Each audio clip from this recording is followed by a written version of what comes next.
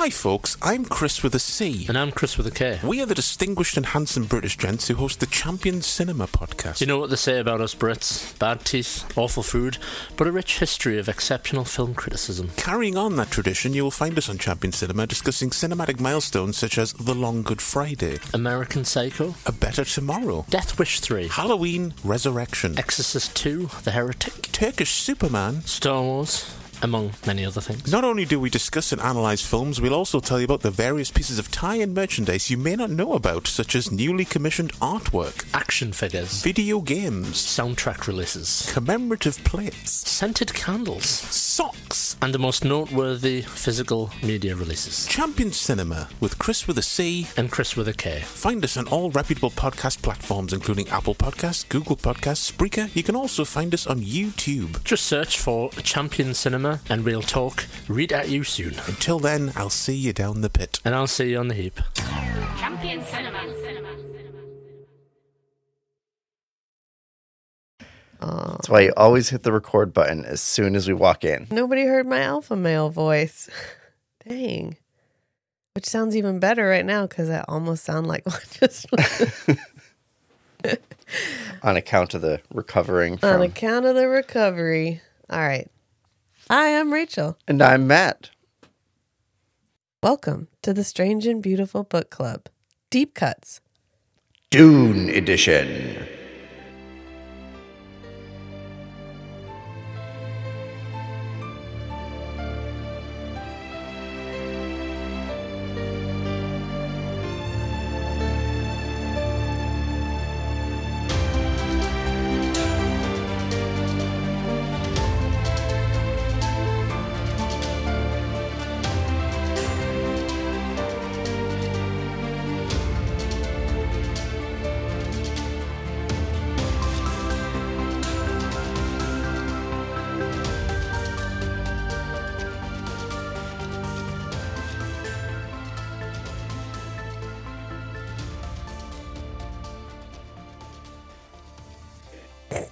Want to let it read. Woo! We did it! Yay! Theoretically, this is the second to last deep cut.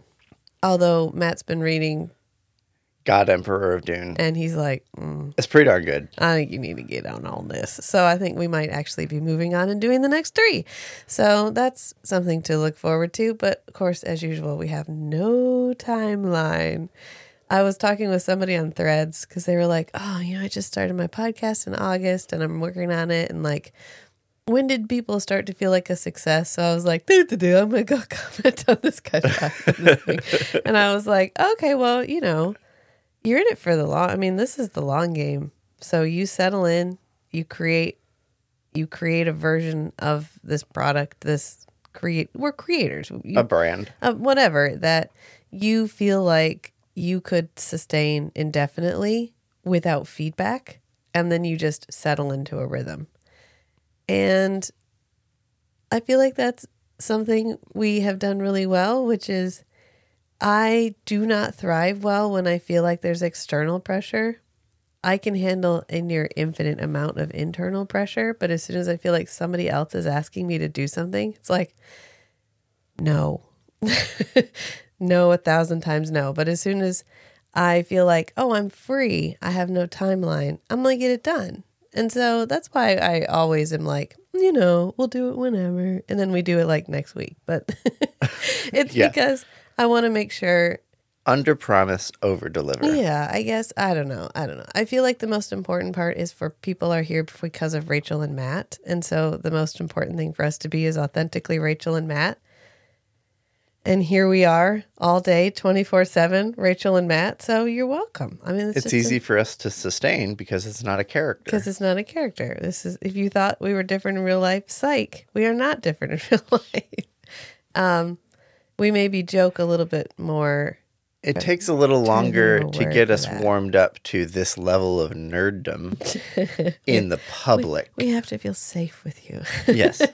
And we feel safe in the podcast. Well, we're just with each other. The Pod Lab. So we're going to, after that stellar, you know what? I see a lot of jokes about like the podcasting. Like podcasting is a bit of a joke right now because so many dudes are like, I bought a mic and now I have a podcast and I'm going to give life advice about how to pick up chicks and shit. And so every time we go off on these like philosophical, totally off topic, random things, I'm like, oh my God, are we those podcasters? And I'm like, oh my God, are we those podcasters? Are we the ones that everyone jokes about? And then I go on Instagram and there's a couple that I follow that put up videos of their podcasts. And I'm like, nope, they are those podcasters. It's not me. You don't have to follow our advice. I don't know. It's just what works for us. Maybe it'll work for you. So I'll put it out there. I don't know anything. I don't have a degree. I'm not a psychologist. I'm just old and I've lived a long time. And you have a degree. You're just not a therapist. Yeah, I don't or have counselor. a degree in that. Yeah. I have a very useful college degree. Thank you for reminding me. You're welcome. In pottery. Don't forget printmaking. You know what? Yeah, that helps with my Instagram. Also on that helped with your screen printing job. Also on that thing where I was giving that guy advice, it did actually. I said I use Instagram like it's 2014. So if that's the thing you've been missing, like just pop on over to the Instagram. Witness me not know how to do anything on Instagram, but have a great time doing whatever it is that I do. I feel like I use Instagram like it's MySpace. And now I've started using Threads like it's Twitter. So I just feel like I'm keeping the spirit of social media alive. I'm keeping the original spirit of Instagram alive. Being a ghost. Yeah. It's like being a ghost. I can't learn new things. It keeps the spirit of the thing around long after it has passed away from the mortal realm. I don't want to be a product. I don't want to look like a product. Although apparently MySpace is still a thing. Not really. I looked it up. I heard Justin Timberlake bought it and he uses it for musicians. Okay. Well, I don't. We're So supposed to be talking it's not about, what MySpace was. Speaking about things that have been beaten into the ground like a dead horse, let's talk about Dune. We've been beating this dead horse for 10 episodes now. But we're having a really good time doing it. Oh, yeah. And Yeah. nobody has showed up to stop us. So here we are talking about Dune again. Okay, so as I said when this came on, I said, "Oh, Denis is Dune." We know it's Denis. It's a joke. Listen to our past episodes. This is Denis Villeneuve's Dune Part 1, which I watched once outside with a bunch of children. So this was kind of the first time I've seen it, I would like to say. Where you could really pay attention. Where I could really pay attention to it. And I think we could start off with the things that this version does well, which is... I'd say overall, I approve. Yeah. I like it. Yeah. And I think aesthetically, this is probably one of the most successful just because he had money. He had a lot of money. And the CG has advanced so much. 20 years since the last adaptation? Since Dune, the miniseries. I was gonna Since say children. 40 years since the David Lynch's Dune, which I've seen a lot of praise for David Lynch's Dune, which I always think is hysterical when a thing fails and has failed for like 3 decades, and then all of a sudden everyone's like, well, maybe it wasn't as bad as we all thought. Like, no, it was bad. It was. It was bad. It's just that we've spent a lot of time living with it, and now it's kind of like that weird uncle that you used to think was gross, but now you kind of think he's funny because you get his sense of humor a little bit better. And it's fine. I mean, we like it. We listened to the episode on it. That was my formative Dune, and now I have... When I was a child, I spoke like a child, I walked like a child, and now I've put away childish things. And we're talking about Denis's Dune. When we put away David Lynch's Dune. Yeah, and I think that you can see in David Lynch's Dune that he was trying to achieve the scale that Denis achieves in this. Like, you think about that scene where Paul is talking to all the naibs, and it's that huge, long chamber that's really tall. And I think that he was trying to achieve the same sense of scale that Denis actually does achieve in this movie, because I think that's one of the things he's super successful at is the feeling of immensity. Nothing ever feels small. Everything feels immense and ancient and lived in. And like this is a society that has existed in the same way for so long that it is almost a relic of itself. Yeah. Like you think about the Highliner, the Guild Highliner. I mean, this is probably the most successful. This is probably what what Frank Herbert imagined a Guild Highliner looked like, was just immense. Massive ship, and then you see just these tiny specks coming out, but then each of these specks is the size of a skyscraper. Yeah. Yeah. Yeah. Bagpipes, though? I don't know. Like, I think it was a Caladan thing. I mean, it's fine because apparently Caladan is Scotland, and that's fine. But it's the Highlands by the ocean. Okay. I just think, it's just the year 10,191. We don't have anything. Maybe they kept it around as like the bullfighting. Like, why do we still have bullfighting? Okay, well, I guess we also still have bagpipes. That's fine. Sure, whatever. And the moment when we reprise that music during the battle sequence, that's pretty fucking sweet. I mean, that's a good moment. This is probably the least boring battle sequence we've watched.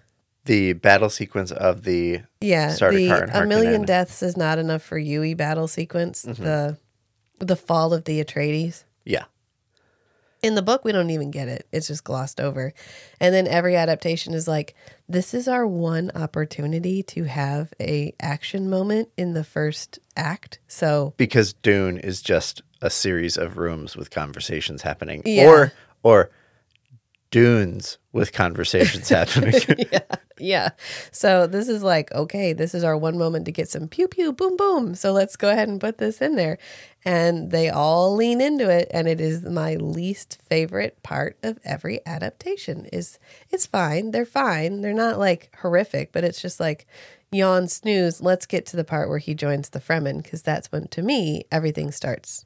That's Right. This is all just world building and like character setup. Yeah. We're setting the pieces out on the board, but it's a whole new world. And when this was written, and so we have to go through some prep work. Yeah. So this is the prep part of the story. This is the only adaptation that includes the time after they escape that Duncan finds them and takes them to Liette. Yes. And honestly, it makes the part where Liette gets killed. Well, in the book, Liette actually just gets abandoned in the desert. Right. Which is a really cool scene. Yeah. But the fact that they included that allows them to make more sense of Liette's death, because otherwise it's like, oh, you were on the planet while the Atreides were on the planet, so we gonna kill you. Instead of, you were supposed to not help them, and you helped them. And now we're going to go ahead and just let you go. Up. Yeah, clean up all the mess. I forgot how little happened in this one. It's good. I am all for pensive story making. Do not take me wrong. You can make me languish in a beautiful scene for as long as you want. So this is not a complaint, but he does start spinning his wheels about midway through this movie. We get off Caladan pretty quick. And then once we get on Dune, it's like, well, we live here now, so there's no rush. Where are you going? It's fine. And I think maybe my favorite thing, besides how good Denis is at creating a sense of just hugeness, is the upgrade to the I was a friend of Jamis, or Right. Jamis. Jamis, like, this is enemy mine. That is my favorite upgrade, because I know when we get that line in part 2, it's going to hit. Instead of like, Right, we're gonna. Oh, I'm supposed to say something in the ceremony. Oh, okay. Well, I was a friend of Jamis, I guess. Right, because in the book and in the adaptations, when they've had this scene, this is like, Paul's like bored. I don't know. He doesn't know what to do. And so I think it's, in the book, it's emotional for Jessica, there's tension there. She's anxious because she knows what role Paul needs to fulfill in this ritual ceremony. Yeah. But she doesn't know if Paul's going to figure it out. Yeah. And if Paul doesn't figure it out, this whole mythos that she's trying to build for him for them to survive and ultimately like regain some power and kill the Harkonnens, whatever. Right now, the goal is just to survive. Paul needs to participate correctly in this ritual. And he just sits there like, heard to her. He's like, oh, that person was a friend of Jameis. And then they all that's look at nice. him. Well, he had a lot of friends. That's really great. I'm really glad he had a good And life. he's just sitting there in the back like, okay, Yep. when does this ritual end? Yeah. I needed to go take a nap. I've been Well, it's more bashed like up. I'm completely out of my element here. Yeah. I'm checked out. I don't know what I'm doing. Right. And Yeah. then he finally figures it out. Right. Yeah. So this, I think, is going to move through that scene a lot more quickly and a lot more emotionally. I hope so. I hope we get that scene, and I hope it hits the way I want it to hit, because the setup is great. I'm Right. here for the setup.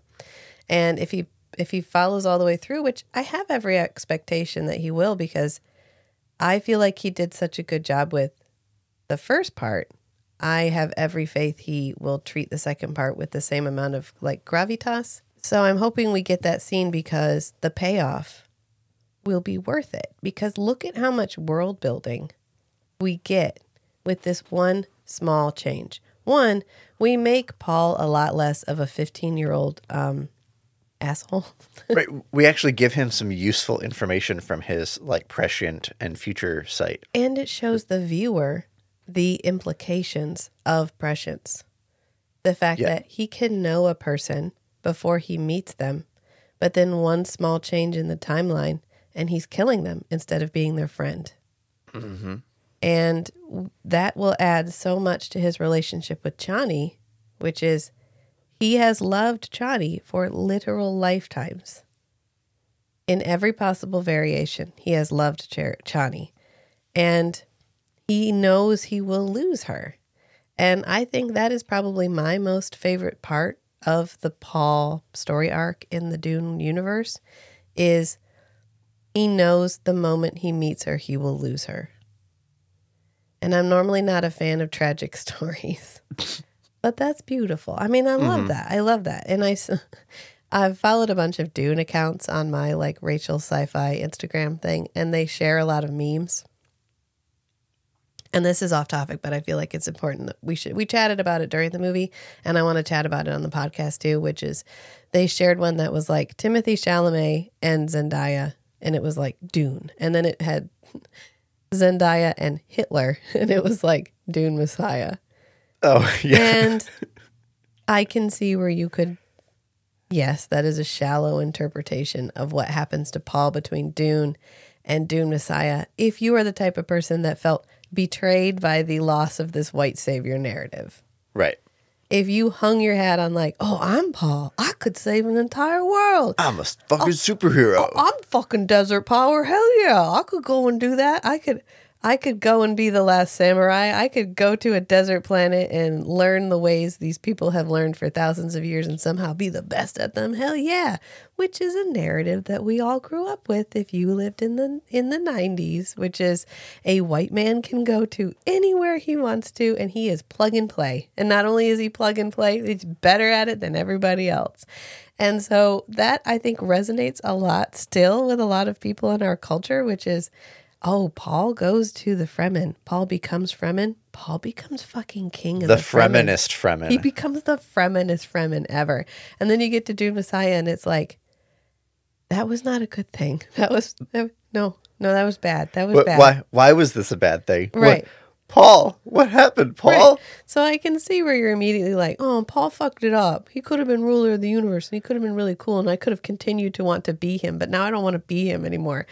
But you got to realize, from my perspective at least, Paul is like a snowball that gets rolled downhill.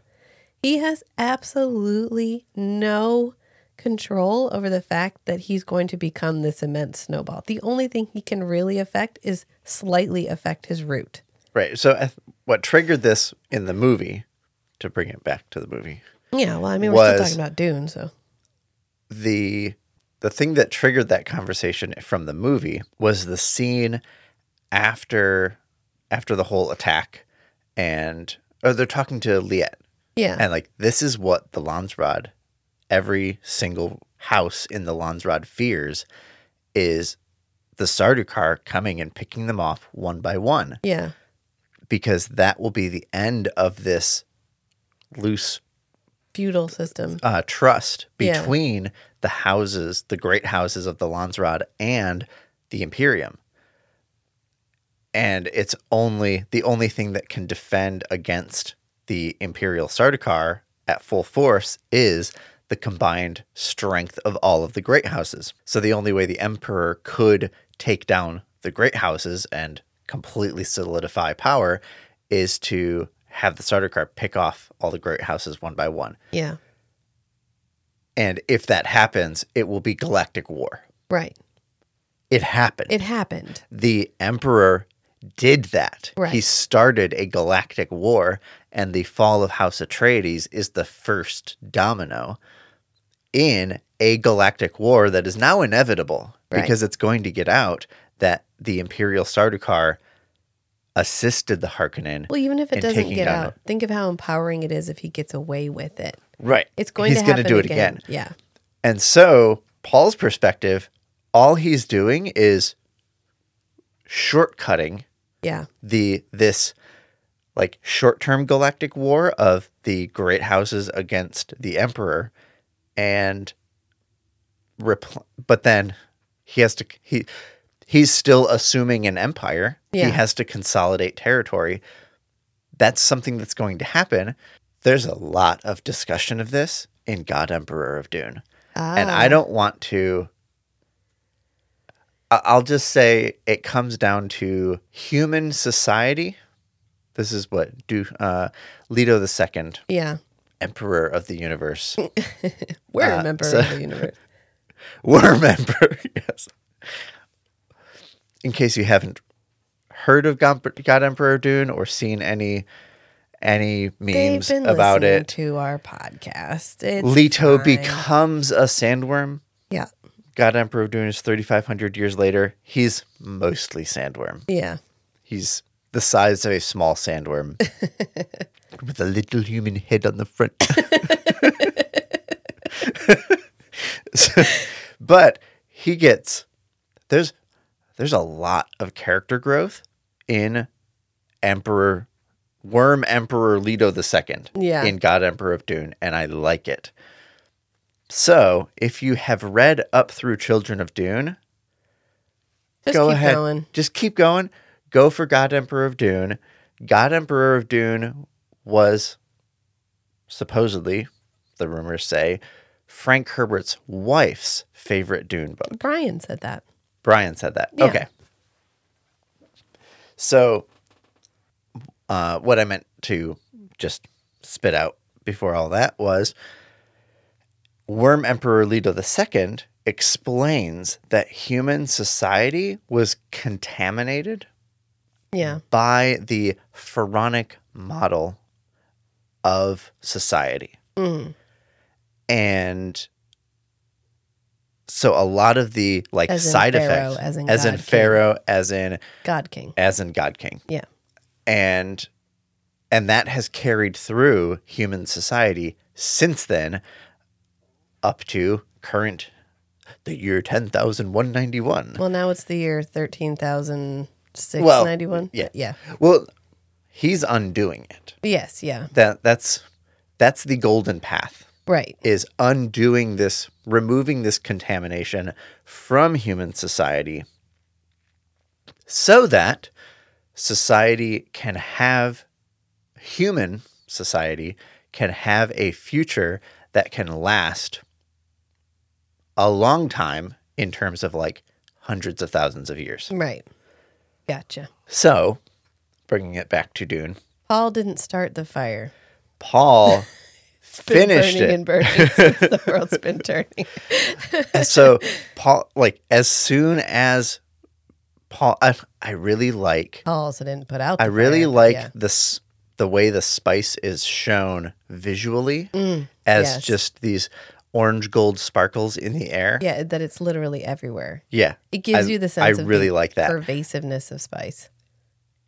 And I like this portrayal of Paul, like as soon as he's exposed to spice, he like he goes and sits next to the sandcrawler. The sleeper must awaken. Oh, we didn't get the line. No, I don't. Yeah. It would have been really cool. It's like to awaken include- Kwisatz Haderach. to or include whatever.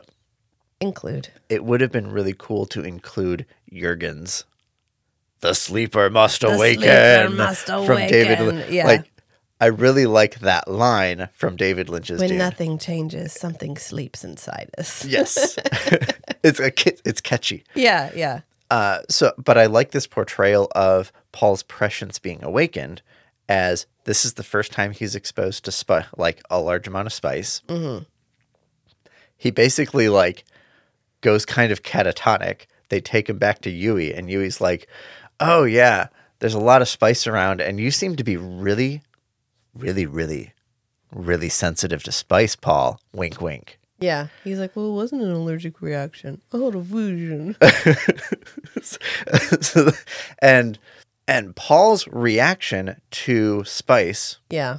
is different than pretty much anybody else because he has the like 1-2 punch of all this Kwisatz Haderach breeding and the Bene Gesserit internal awareness training, so that when he has that first shock of spice, it kind of like spirals and is like a positive feedback loop on his brain and internal awareness and everything. And now, boom, he can see the future. Right. And I like that it doesn't all happen at once. But then we're in after they're escaping and they're in the tent, and he can see the future, but every single future that he can see is galactic war in his name, in his father's name. Yeah. Worshipping at the shrine of his father's skull. Yeah. Right? This is one of the more successful Tim scenes when he's like, oh, they're all going to be... Wait. Let's see if I can do the Tim voice. Rachel was practicing last night. Worshipping at my father's skull. I don't hate Timothée Chalamet. He is a fine actor. He has a very, very Gen Z He has a very voice. Gen Z voice. And I think I just get triggered because of my niece, who is desperately obsessed with Timothée Chalamet. And Well, I don't get she it. was at one point. I think she still is. And I But don't she get it hides because I feel like I could break him. Like I could probably take him. Like the Family Guy skit Yeah. where I told you not to cast Timothée Chalamet in windy scenes. He blew away. I mean, it's fine. It's, you know what? Not everybody gets to be a bear. Not everybody gets to be Jason Momoa. Even Jason Momoa doesn't get to be Jason Momoa for part of this movie. And it's fine. It's fine. But I just, like, a tiny little part of me wishes they had cast someone I didn't know, so I could really disappear into the fact that he's Paul instead of every time I'm like, oh, that's Timothée Chalamet. Either that or we could have given him a hairstyle that's not Timothée Chalamet's hairstyle. Right. Make him look a little different. He didn't even go to hair and makeup. He just showed up, he put on an outfit, and they started filming. Because his hair is the same hair he always has. It's fine. No, this is a minor quibble, like an extremely minor quibble. I don't have this problem with Zendaya. I love her desperately. I think she's great in everything that she's in. I love that she is both the like beauty queen icon for Gen Z, but also the tomboy's not a word anymore, but the I get to do what I want. Like she wears basketball shorts under dresses and stuff. Mm-hmm. So like I like her. I like what she represents for Gen Z, but I really had, I kind of just wish we had not cast Timothy. That's all. I mean, he does a fine job, but he's Timothée Chalamet. And every time you see him, you're like, oh, that's Timothée Chalamet. Who is he again? Oh, Paul, right. He's playing Paul. Yeah. Yeah. It's kind of the actor showing through the character too much. Yeah, because I really don't, I think it's just him. I think that's, I mean, he uses his voice and he doesn't move his lips at all. So every time he talks, it sounds like this. Just, you know me and lips. Like I have a thing with lips. I watch lips when people talk. And so when you don't move your lips a lot, To me, it looks like no expression. Right, because your sister is deaf. Right. Well, and I struggle to differentiate words. Like, especially, I think the first time we watched it, there was no subtitles. So that's probably why I didn't like it. My usual game of, did I actually not like this? Or did I try to watch it with no subtitles and I just didn't know what was going on? So when lips don't move a lot, to me, it feels like there's no tone or there's no expression. So that's part of my problem with personal. That's a personal thing. To finish off, okay. What I was saying is, I interrupt you? Oh, who's tangenting now? Go ahead. hey, we have a flexible dynamic. We do. Okay. We view structure with a very loose lens. So we get the Emperor started the Galactic War. Yes. Well, he triggered it. Yeah. Paul is just shortcutting the great houses against the Emperor Galactic War. After, I guess, at the end of Dune, and in between Dune and Dune Heretic. But when Paul's prescience awakens in the tent, he can see the landscape of the future possibilities, and it's all galactic war. Yeah. But there's like one point of minimal death as a result of the galactic war. That's where he's got to go. And that's where he's shooting for. Right. He's like, I'm stuck here. If I just fuck off into the desert by myself, this war is going to continue in my name and in my father's name. Right. If I go along with it, this war is going to continue in my name and in my father's name. But I get to be here. But I'll have some influence. Right. I'll be able to steer things a little bit. Right. I'll be able to avoid the worst atrocities. And so that's what he shoots for. Apparently there was another path that he saw but did not choose because he could not choose it. Hiss.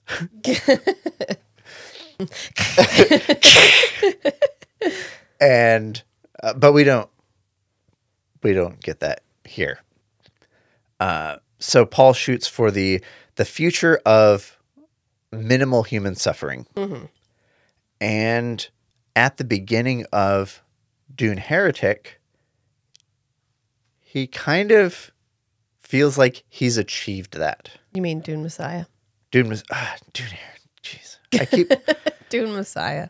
Dune Messiah, not Dune Heretic. I think your Dune religious Messiah. trauma is like Freudian slipping through. Maybe.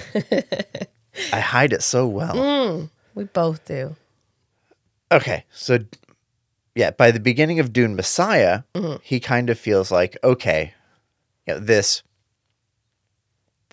solidification of the entire galaxy under Paul Muad'Dib's empire is almost complete. And I feel like I did a decent job with just getting it over with quickly, minimizing collateral damage. Yeah. It's his turn to roll a ball down the hill, and he has to choose what ball it is. So at this point, compared against the other possible futures where the jihad had just exponentially more death and suffering in light of this context that I've been expounding in pieces. Yeah. Muad'Dib's not Hitler. No, that's what I'm saying. He's not Hitler in that he did not choose. He had very little agency in what happened to him. Right, and he sacrificed a lot to reduce the fallout of the Emperor starting this galactic war. And I feel like seeding back into the narrative how overwhelming prescience is will get us to Paul is the villain because Paul was made the villain and because Paul had to choose villainhood. And then when he finally had a moment where he could choose between being the Pharaoh or undoing his own legacy so that his son would be able to be a worm emperor and undo all of it. He chose I will kill myself and I will kill my legacy to prepare a way for my son. I'll be John the Baptist here. I won't continue to be Jesus. And I think that, that's something to keep in mind. And I think a very shallow interpretation is like, oh, he was supposed to be the good guy and he didn't turn out to be the good guy. And like, I mean, okay. And you know what? If that's what you took away from it, fine. But like maybe revisit it and just wonder what choices Paul had at any given time in the book at all. My hope here is that we have planted enough seeds that may not be obvious. Yeah. Maybe to people who read books for more than just like breaking them down and analyzing things. There's more than this? Is there a step beyond this? Holy shit. There's different kinds of enjoying media. Version. Oh, yeah. Okay. We're a little more on the analytical side. Yeah.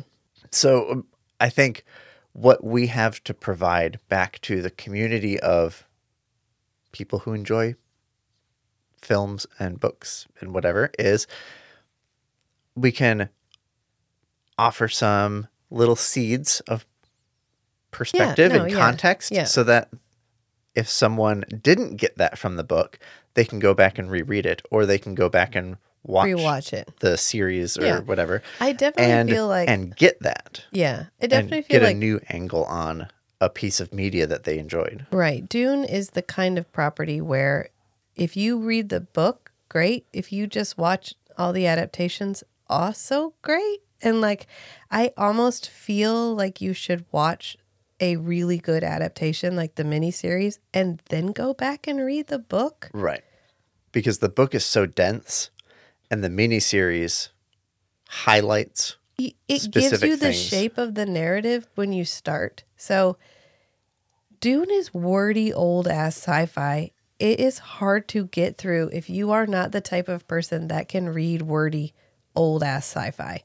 And that's perfectly fine. There is no shame in not having read Dune the book. Just go back. We've talked about it for like 6 hours. And the audiobook's good too. And the audiobook's fine. And it's fine. I feel like we as a culture have explored Dune so much that no matter how you choose to interact with it, you're going to come away with the basics.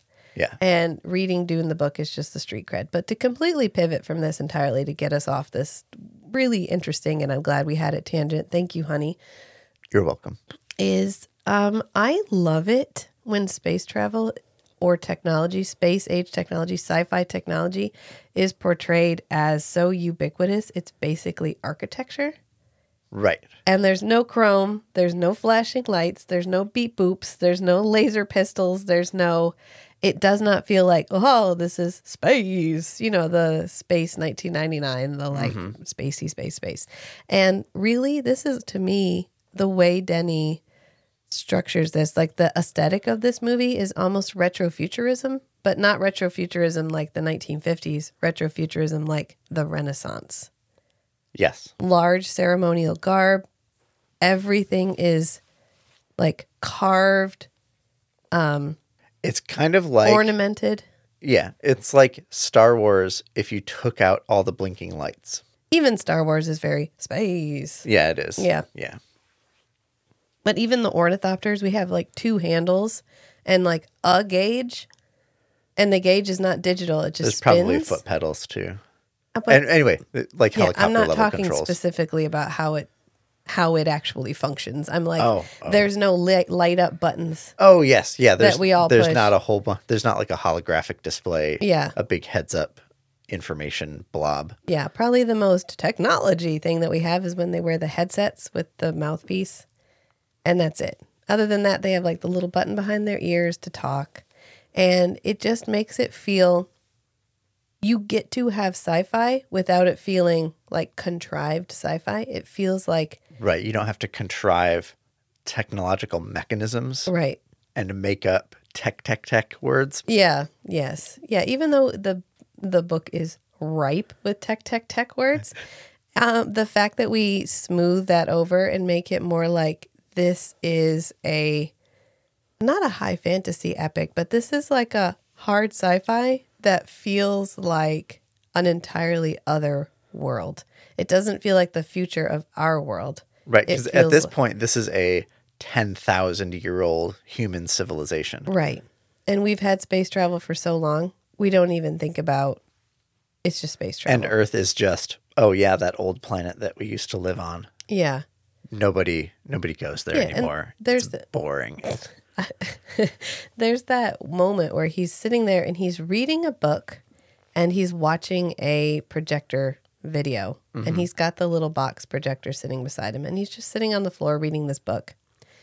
And this is a really great moment because we could have had a screen. We could have had all kinds of high-tech like think about the David Lynch version of this where we had the thing that came down from the ceiling and was like pew pew pew pew. Oh yeah, the fighting trainer thing. And we included the weirding mod because we needed to and make that's really cool as like a steampunk. Yeah. That would have been a really cool steampunk technology. But this feels like Renaissance projected into the year 10,191. Like these are the wealthy elite. Everything they own is a work of art. So much so that it becomes completely taken for granted.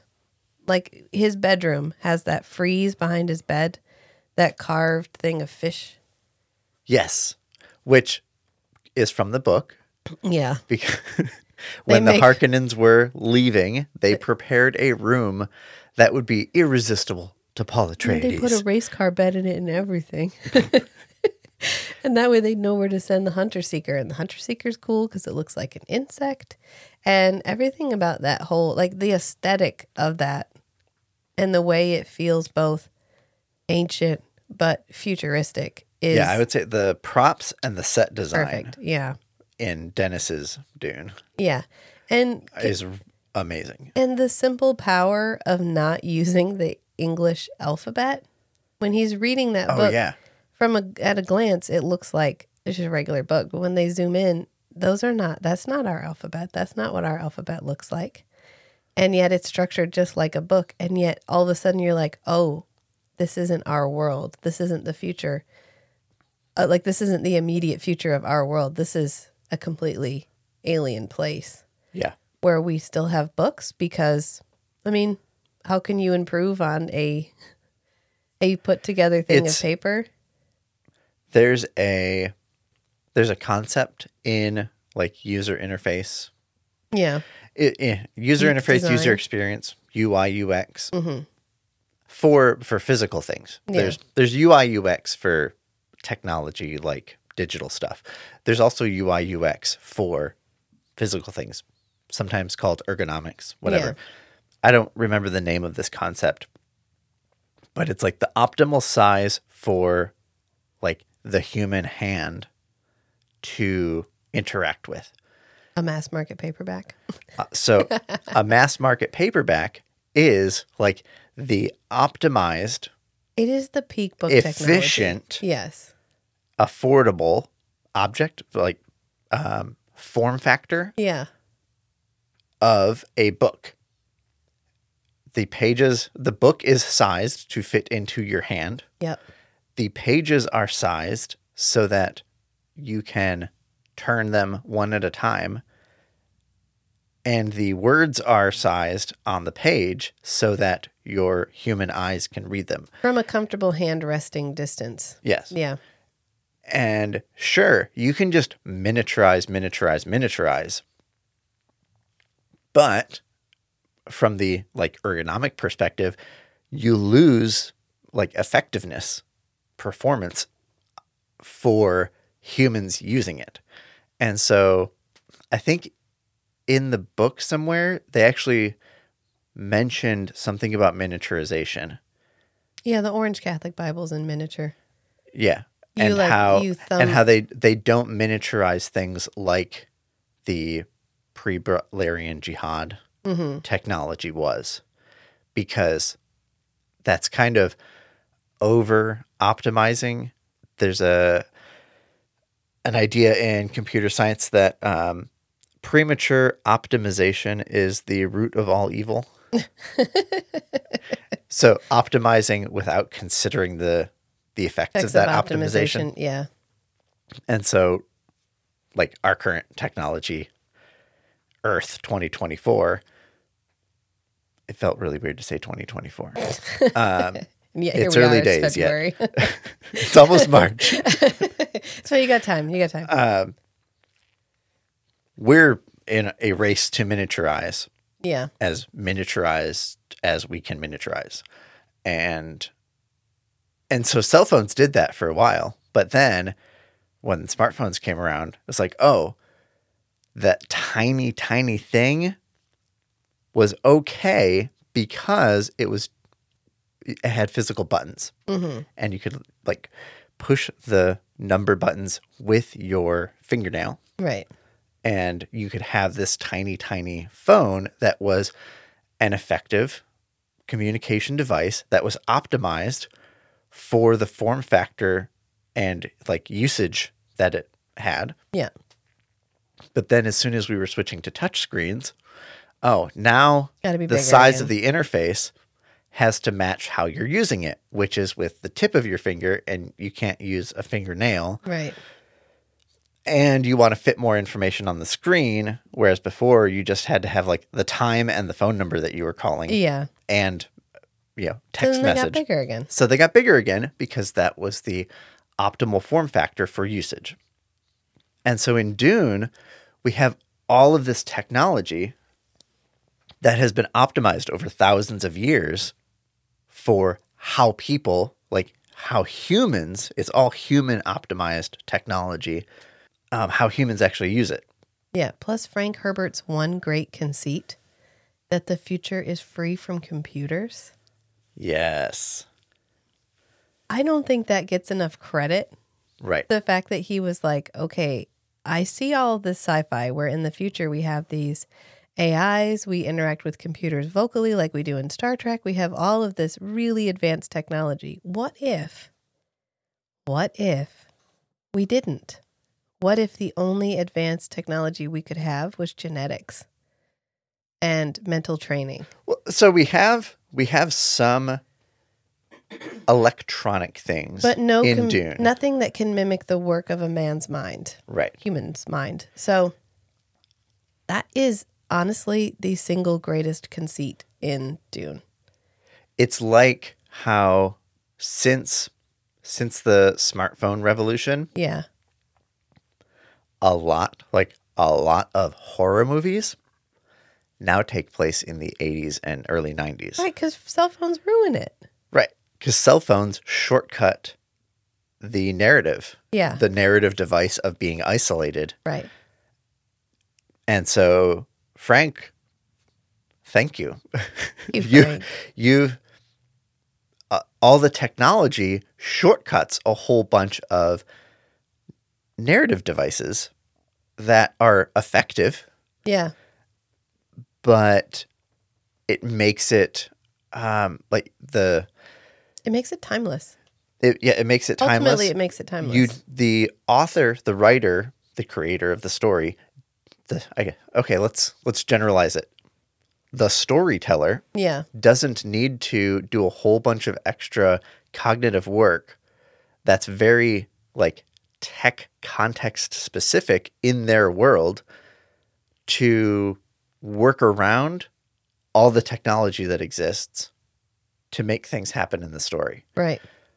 So Frank just shortcutted that by the equivalent of this horror movie is set in the 80s. Yeah. There's no human level computers. Right. And the technology that does exist is just for enhancing human capability rather Right. than replacing. Human capable. Yes. We're not automating things that humans can do. We're helping humans do those things. Right. We're not doing it for them. Right. So the human still has to understand the thing that they're doing. They just may have a piece of technology to help them do it. Like we have a miniaturized projector. Right.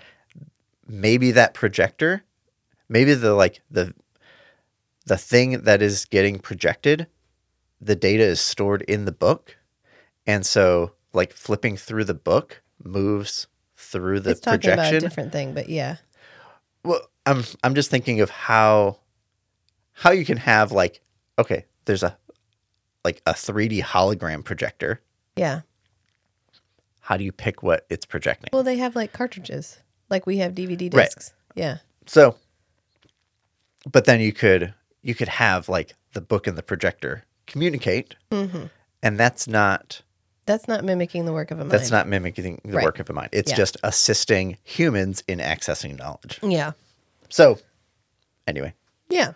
No, I really think that the universal and timeless appeal of Dune is really hinged around that one single concept. And I love every time a visual storyteller like Denis explores it and gives us this world that feels ancient. because that visual style of storytelling fits really well in Dune, Right. You which feel is very visual. you feel like this is an ancient space-faring society that does not have advanced computers. Yeah. And that's exactly what he should have been done. So, like, Except for the Ixians. applaud for you. Yeah, except, well, many machines on Ix.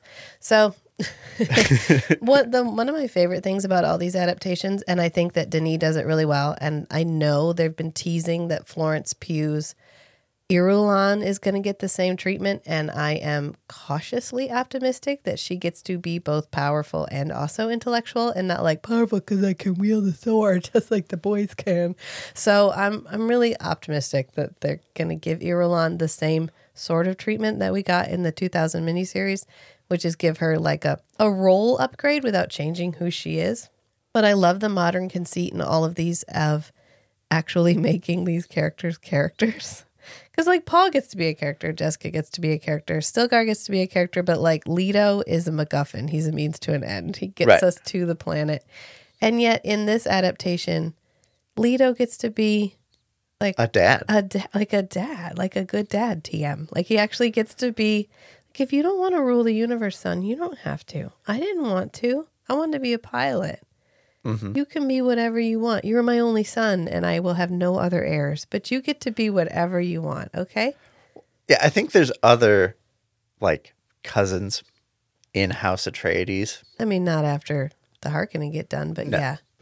And so if Paul wasn't going to assume the title of Duke, Yeah. there are others in line for If the they're title. not dead, he and Jessica can still have kids, clearly, because they're getting ready to have Alia. Right. But I really did like that line of like, even if I love you you 'cause choose not to do that, you'll still be the only thing I needed you to be be. who you are my and love son. what you love, Paul. It's fine. Yeah. And then, oh my God, we haven't even covered the Harkonnens and how fucking fantastic aesthetically the Harkonnens are in this movie. This is a straight lift from Jodorowsky's Dune, y'all. Like, go watch Jodorowsky's Dune. Jodorowsky envisioned H.R. Giger's aesthetic as the Harkonnen Yeah, you aesthetic. can just Google Giger Dune concept art, Yeah. and some of those images will be of the Harkonnen, like of Gaiety Prime, I like and the to Harkonnen feel like characters. this is an homage, Yes, not plagiarism. plagiarism. I think that this is a deliberate nod, and I'm choosing to believe this is a deliberate nod. Nobody disavow me of this information.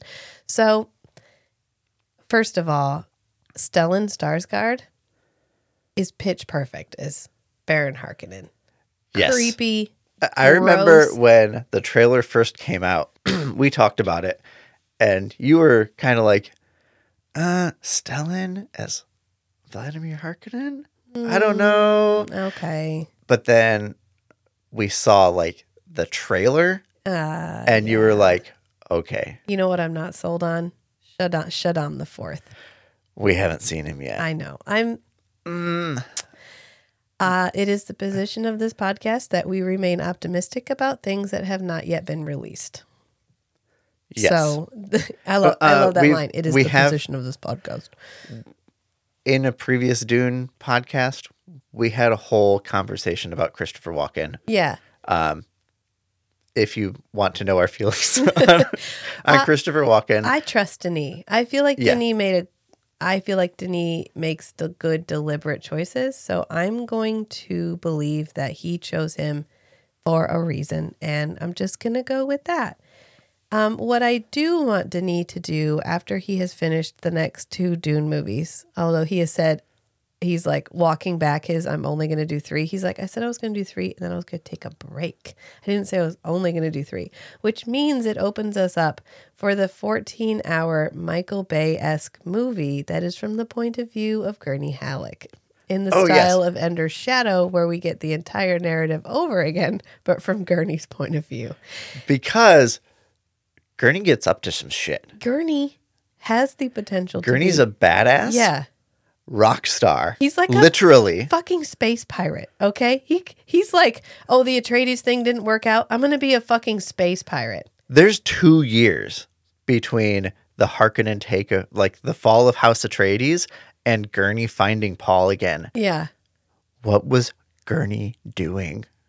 He was fucking shit up is what he was doing. And then was there's doing another it with style and panache, and I want to see it. And then there's another 12 years between the end of Dune and the beginning of Dune Messiah. Yeah. Where ostensibly they were on Caladan. Yeah. He was pining after the Lady Gurney Jessica. Didn't stay on fucking Caladan for 12 years. I don't want that for him. There's a character in the A Court of Thorns and Roses series who has held a torch for this other character for 500 years. And the only reason she has not acted on his attraction, or the only reason they haven't explored this relationship for 500 years is she's actually a lesbian and she just has never told him. And it is honestly the worst story. Like, it's just the 500 fucking years you couldn't go, oh, I'm so sorry, I'm actually not into men. Look at that. I did that. It took 10 seconds, 5 seconds, something like that. I don't want this. Wait, you mean honest, open communication in a Sarah J. Maas novel could have resolved conflict? Wow. Yeah.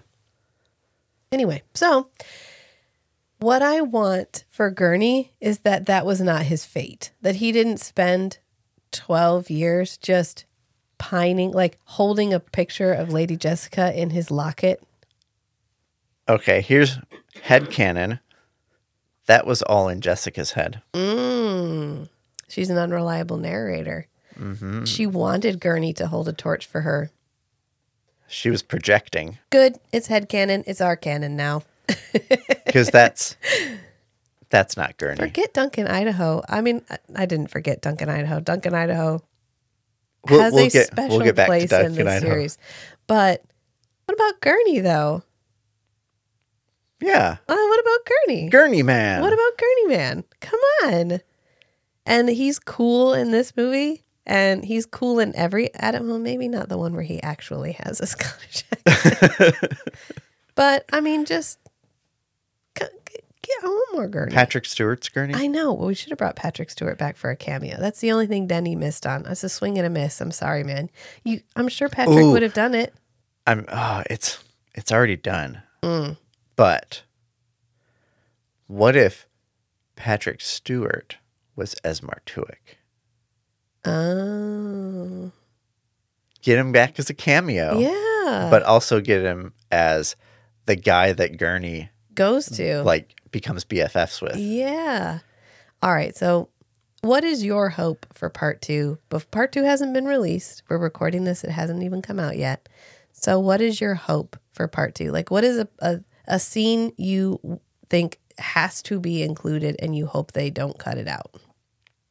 All the scenes that are coming to mind are scenes that were in the sci-fi miniseries. Yeah. But not in David Lynch's Dune. And that includes Chani and Paul having a son and that son dying as like a precursor to Paul just taking over. Yeah. At the very end. Going full badass at the end. Yeah, going full badass at the end. Yeah. I've heard rumors that there's going to be a fight scene between Gurney and the Beast Raban.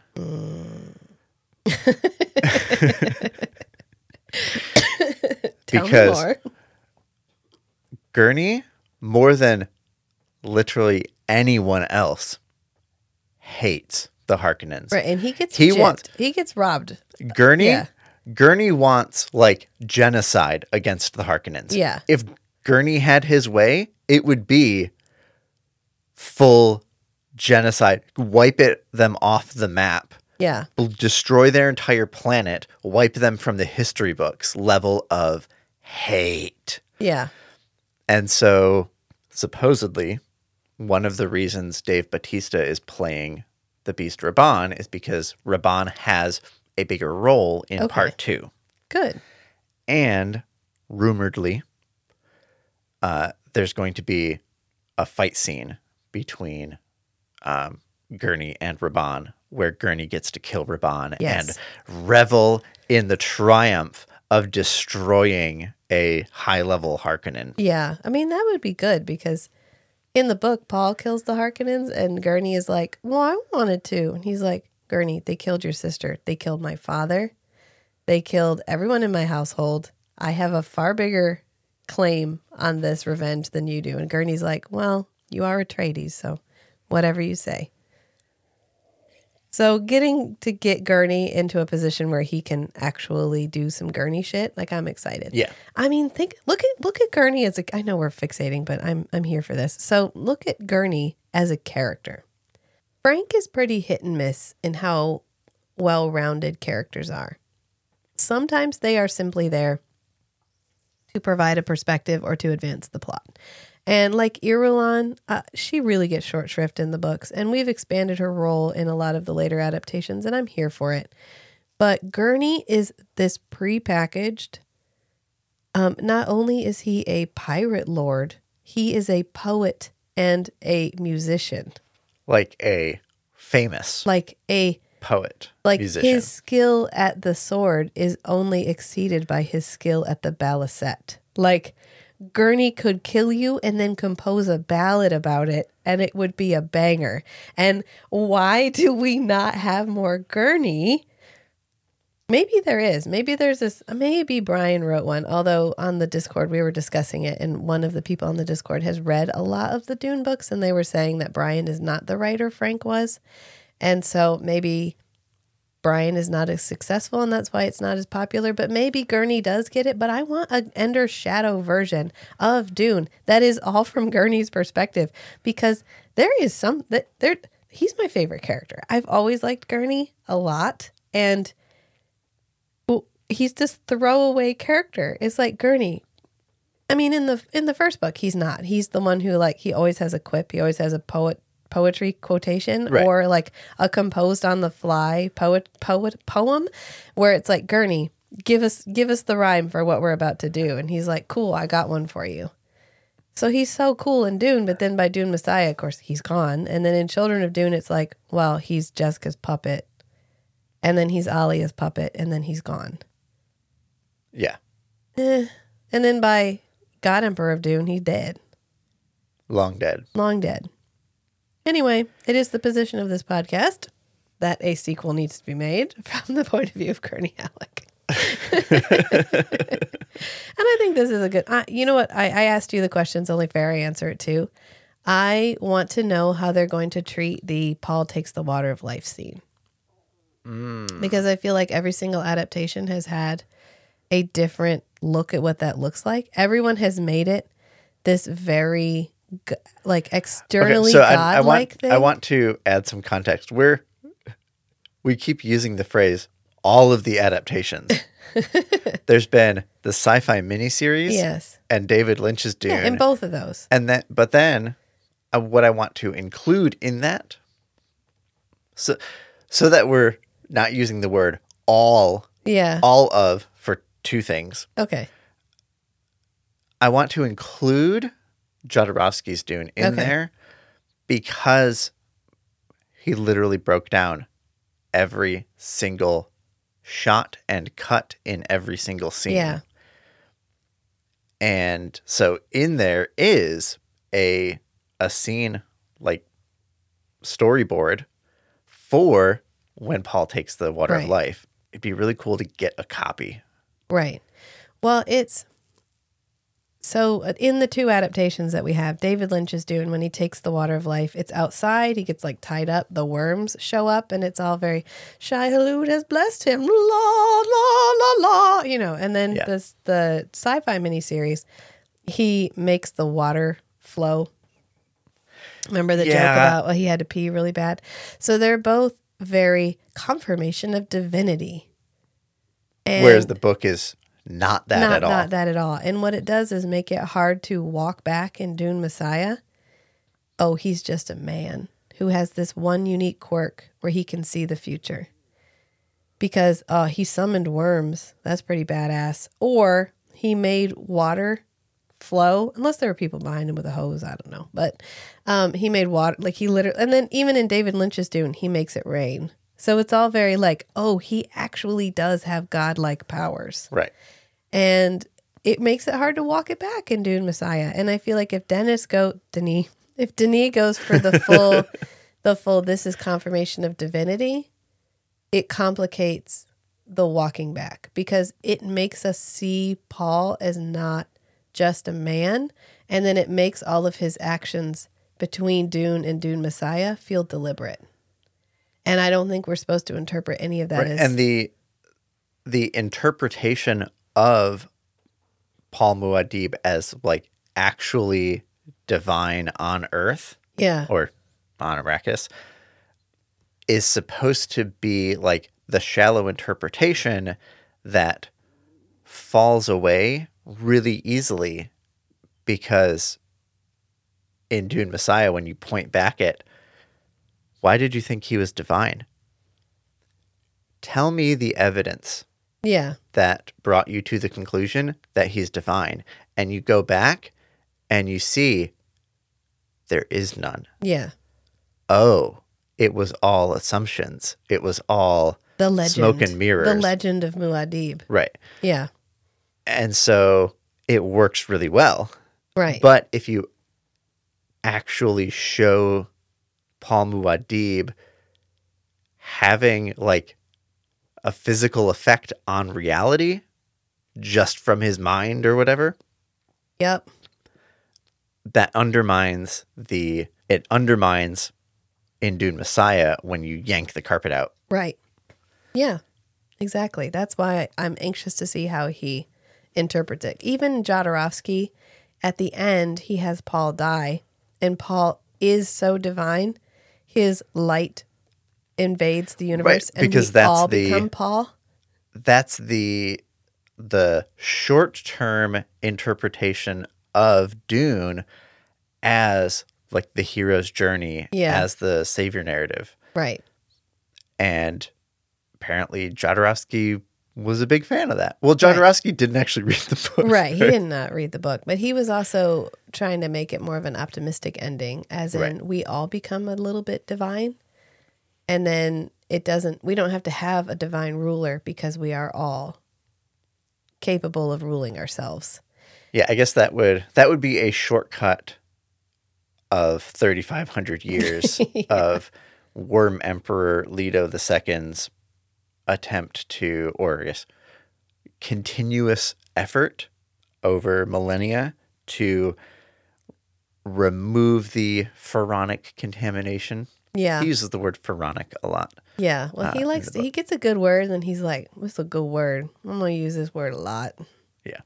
So I think we'll just leave it there until we go and watch part 2, which Matt was like, we're going to have to go see it at least 3 times to be able to talk about it. Well, we'll see. One, we have to be able to afford the tickets and the time because Mostly the time. it's not just the tickets, it's the childcare. Yeah. So, yeah, I think we're hopeful. I'm optimistic. I had a really good time doing this deep dive with you, and I think I'm looking forward to doing the second movie and then maybe going on and doing the rest of the books. Not Yeah. the rest of the books. Not the rest of the books. No, the no, rest no. of the 6. The first 6, yes, yeah. So I guess we'll just leave it there. That feels short. It was an hour and 10 minutes long. Hold on. This isn't our pattern. Our pattern is for the podcast episode to be longer than the thing we're talking about. Oh, we're not making a 3-hour episode now. Well, see, the thing is, we have been having to give background. At this point, if you didn't know what we were talking about, go back and listen to the other 13 episodes of the Dune Deep Dive that I have carefully crafted, plucked out of the stream, dropped into its own stream called the Dune Deep Cuts. So which if can you just do, listen if to. you go to your podcast Yeah. app, whatever, and search for Deep Cut Dune, Yeah. you'll get a separate podcast publication. I even labeled it as serial and not episodic.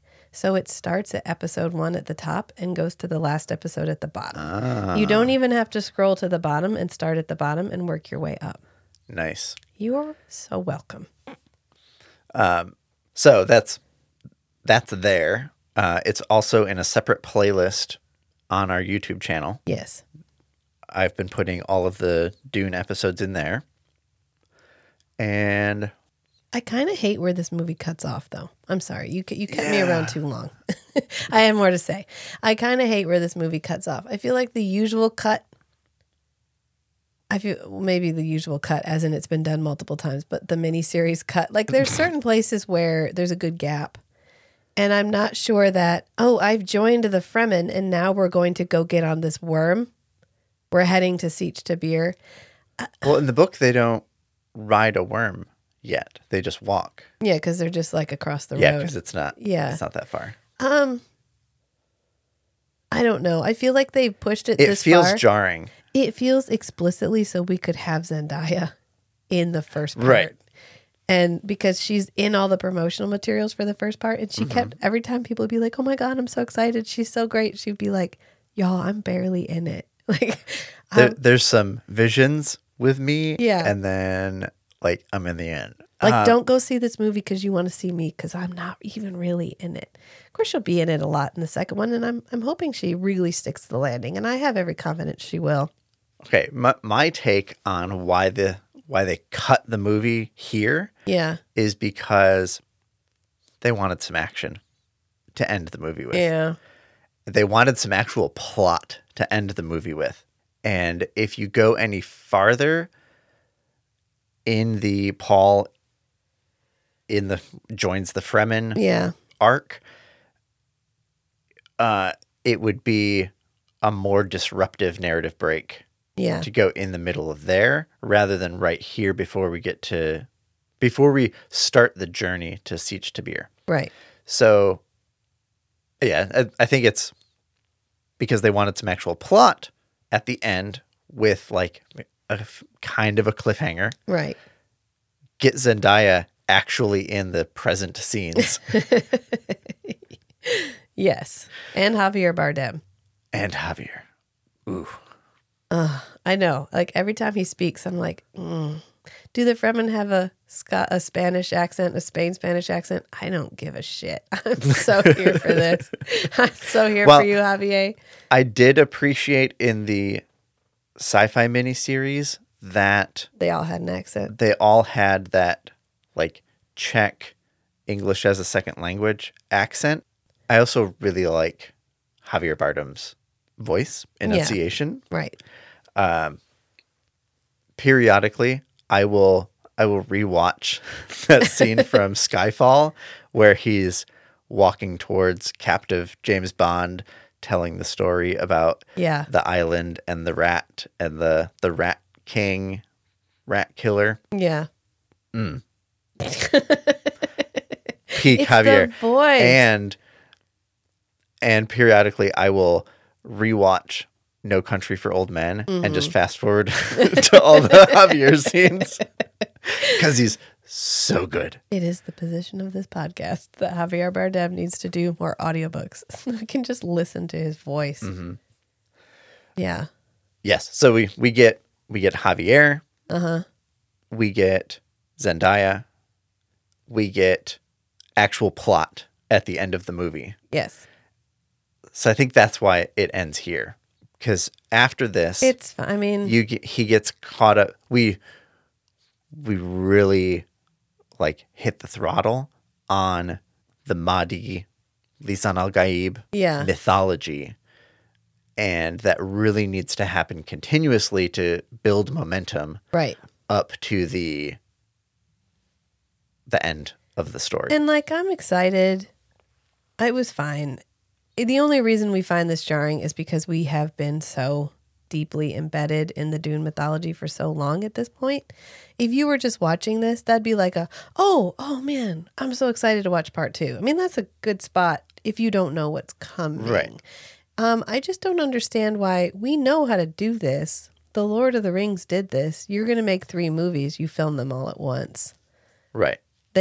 We know how to do that. Well, I could see. And so why is there a 3-year gap between part 1 and part 2? Didn't they film part 1 and part 2 all at once? I don't think so. Oh, I thought they did. No. Okay. They went back and started filming again. I could see why you would have a break between filming between Dune, I guess, part 2 and part 3. Yeah. For Dune Messiah. Because it's actually like a big jump in time, and it's a big jump in. It's a big shift. It's an inversion in the narrative, Yeah. and so you wouldn't want the characters to get or the actors to get caught up in the character, because the way the characters are perceived does a 180. Yeah. And so they would. Anyway. It's fine. It's a really minor quibble. We know how to do multi-part movies where they come out every year. But if it gets me a better movie because I waited 3 years, okay, fucking fine. Like, fine. Right, because in 15 years, if this is still like bingeable, yeah, then great. Yeah, we'll have all of them to watch, and it'll be fine. Right, and they'll be good enough to rewatch. Yeah. So in the short term, I don't mind waiting for them to get made good enough. Right. So that they're re-enjoyable later. Right. Yeah. Now, I think we should wrap it up. Really? Yes. Honey, we have to stop talking about Dune eventually. Actually, we don't. We don't. We don't. We don't have to. We could keep going forever. This could be our entire podcast, but it's not. I'm not going to do that to you guys. I was talking to somebody else on Threads. I've been on Threads. I don't know. Go on Threads. I'm on Threads. So I was chatting with somebody on Threads, and they gave me a suggestion, which sounds pretty cool. It's like a horror comedy. And they were like, well, I know sometimes when you add in comedy, people don't consider it a genre film. And I was like, I mean, I get, okay. But also, what about our past catalog would lead you to believe that we have any kind of focus when it comes to genre films? And then I was like, maybe, it got me thinking, maybe we'd be more successful. I mean, I'm as successful as I want to be, but maybe we would have a more meteoric rise, I suppose, if we could get ourselves to focus. And then I was like, no, I don't want that, because I love our little tangents, like our beautiful little let's do this thing for a little while, and then we got really interested in this, let's go do this. We can chase our whims. Yeah, if we tried to make it too structured and like actually schedule things out, that would make it feel like another job. I really hope everybody is here because you love going on these little jaunts with us. And I'm here to say we will continue doing that indefinitely because it's what we enjoy doing. If you enjoy listening to a conversation that you don't know where it's going to be going, great, because we enjoy having conversations where we don't know where it's going to be going. Exactly. Sometimes Rachel has notes. I have notes. Of just like beats to hit. There are things that I don't want to forget to write down. And they were Jodorowsky, anyone? I was a friend of Jami's, the aesthetics, retrofuturism, the power of not using the English alphabet, Leto is a good dad, TM, and 14-hour Michael Bay movie from the point of view of Gurney Halleck. Yes. My notes. And I think we hit all of those. So I'm trying to wrap this up, honey. Let it go. Well, maybe I should have made notes because I feel like there's other things I wanted to mention. Spoiler alert, we're going to talk about Dune again. Okay, let's end it with this. I will maybe actually make a list or maybe I'll just Are you going to say, plan? hey, Rachel, can you jot this down as a thing I don't want to forget bringing up on the podcast? Okay, sounds good. And we can discuss it after we watch Dune Part 2. I mean, there's a lot. There's more to talk about here. Liette was a girl. Yes. The coffee service where they all spit into the coffee service, because the importance of the coffee service in Dune is both weird but also largely ignored in all the adaptations, because and you inherit and the coffee whole service? like body water thing. Yeah. Like it's another person's spit isn't gross. Right. It's valuable moisture. Right. So, and I guess we're going. Yes, because you won't let me wrap it up. So I haven't mentioned John Vervaeke in a while. So John Vervaeke, let me pull him out of my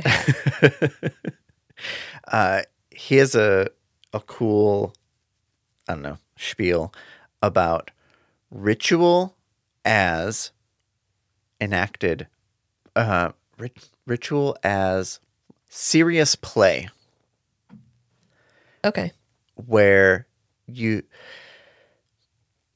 and I think this was the last thing that was nagging at me, which is a nice note to hit in the narrative at the beginning when they have the whole big visit from the like imperial guy with the scroll and the Duke.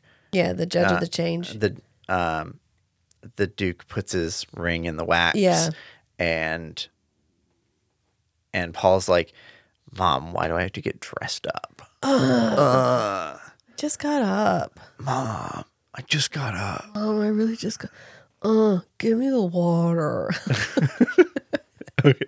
So Paul says to Jessica, why do we have to have all this big ceremony? And the reason is like ritual is valuable as part of like human like conscious development, like personality development, societal development.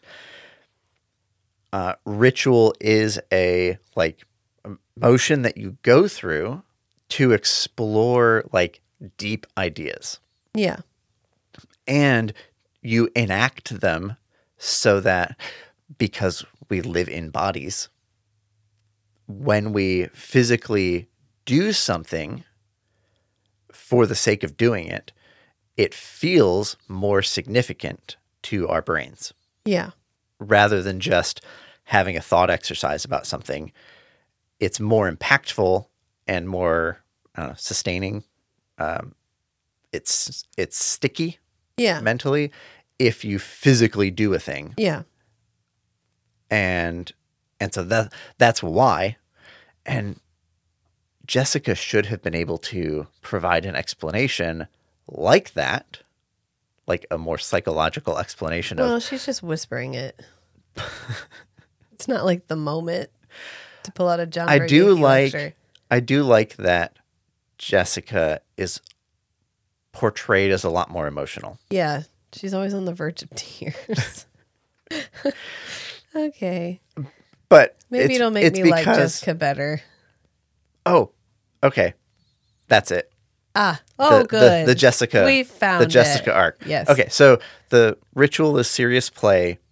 You have to go through the motions of ceremony so that it's actually like mentally significant to you, psychologically significant. And that comes up again with the coffee service. Yeah. The coffee service is a ritual that you go through. It's not just, get me a cup of coffee. Yeah. It's here's this interactive ritual that we're going to enact to like solidify our tribe, our relationship, whatever. Yeah. Okay. That's that piece. Okay. The other one is what we've discussed about Jessica and criticisms of Jessica. My growing enmity for Jessica's character. In Denis' adaptation of the Dune narrative, one thing that stuck out in this last, when we rewatched Dune Part 1. Yeah.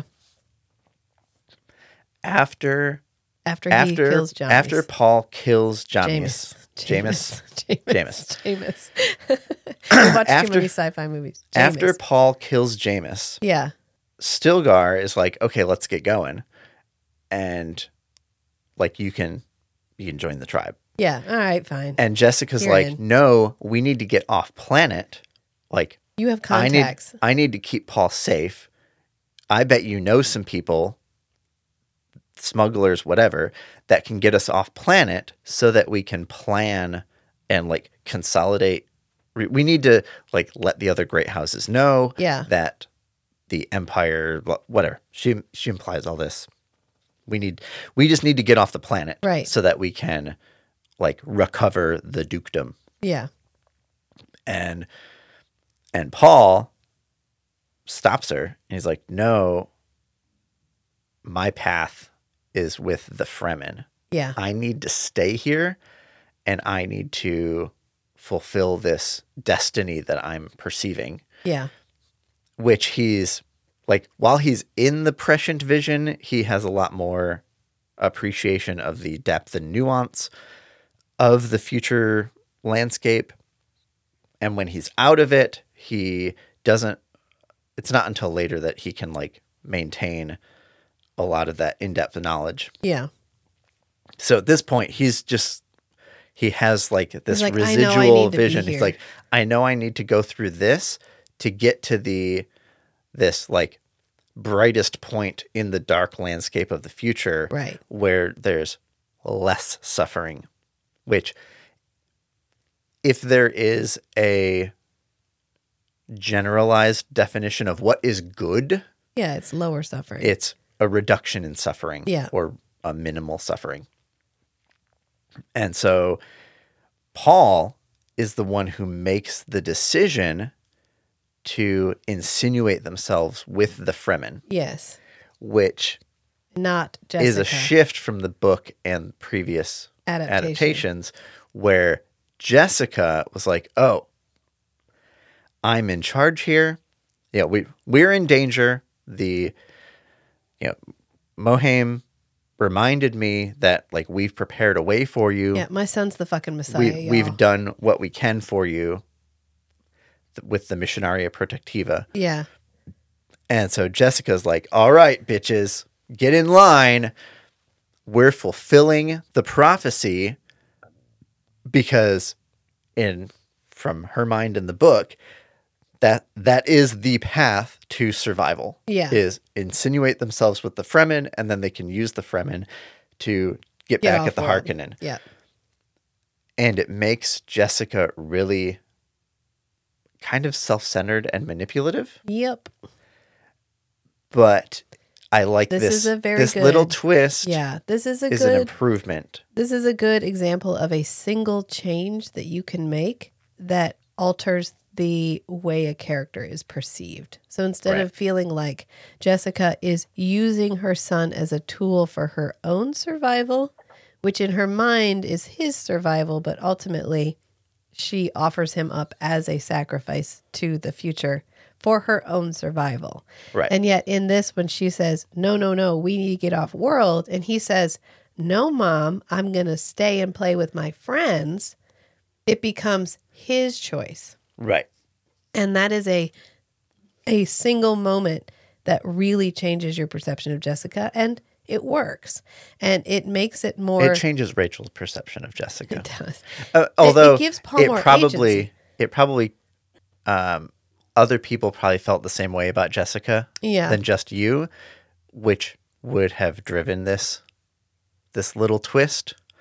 Other people, I don't think her actions writing are this as adaptation. obviously selfish until you Yeah. get to Children of Dune. Yeah. And they're like, oh, she comes back from Caladan. How long's she been there? Oh, since Alia was like 2. Did she take Alia? Fuck no.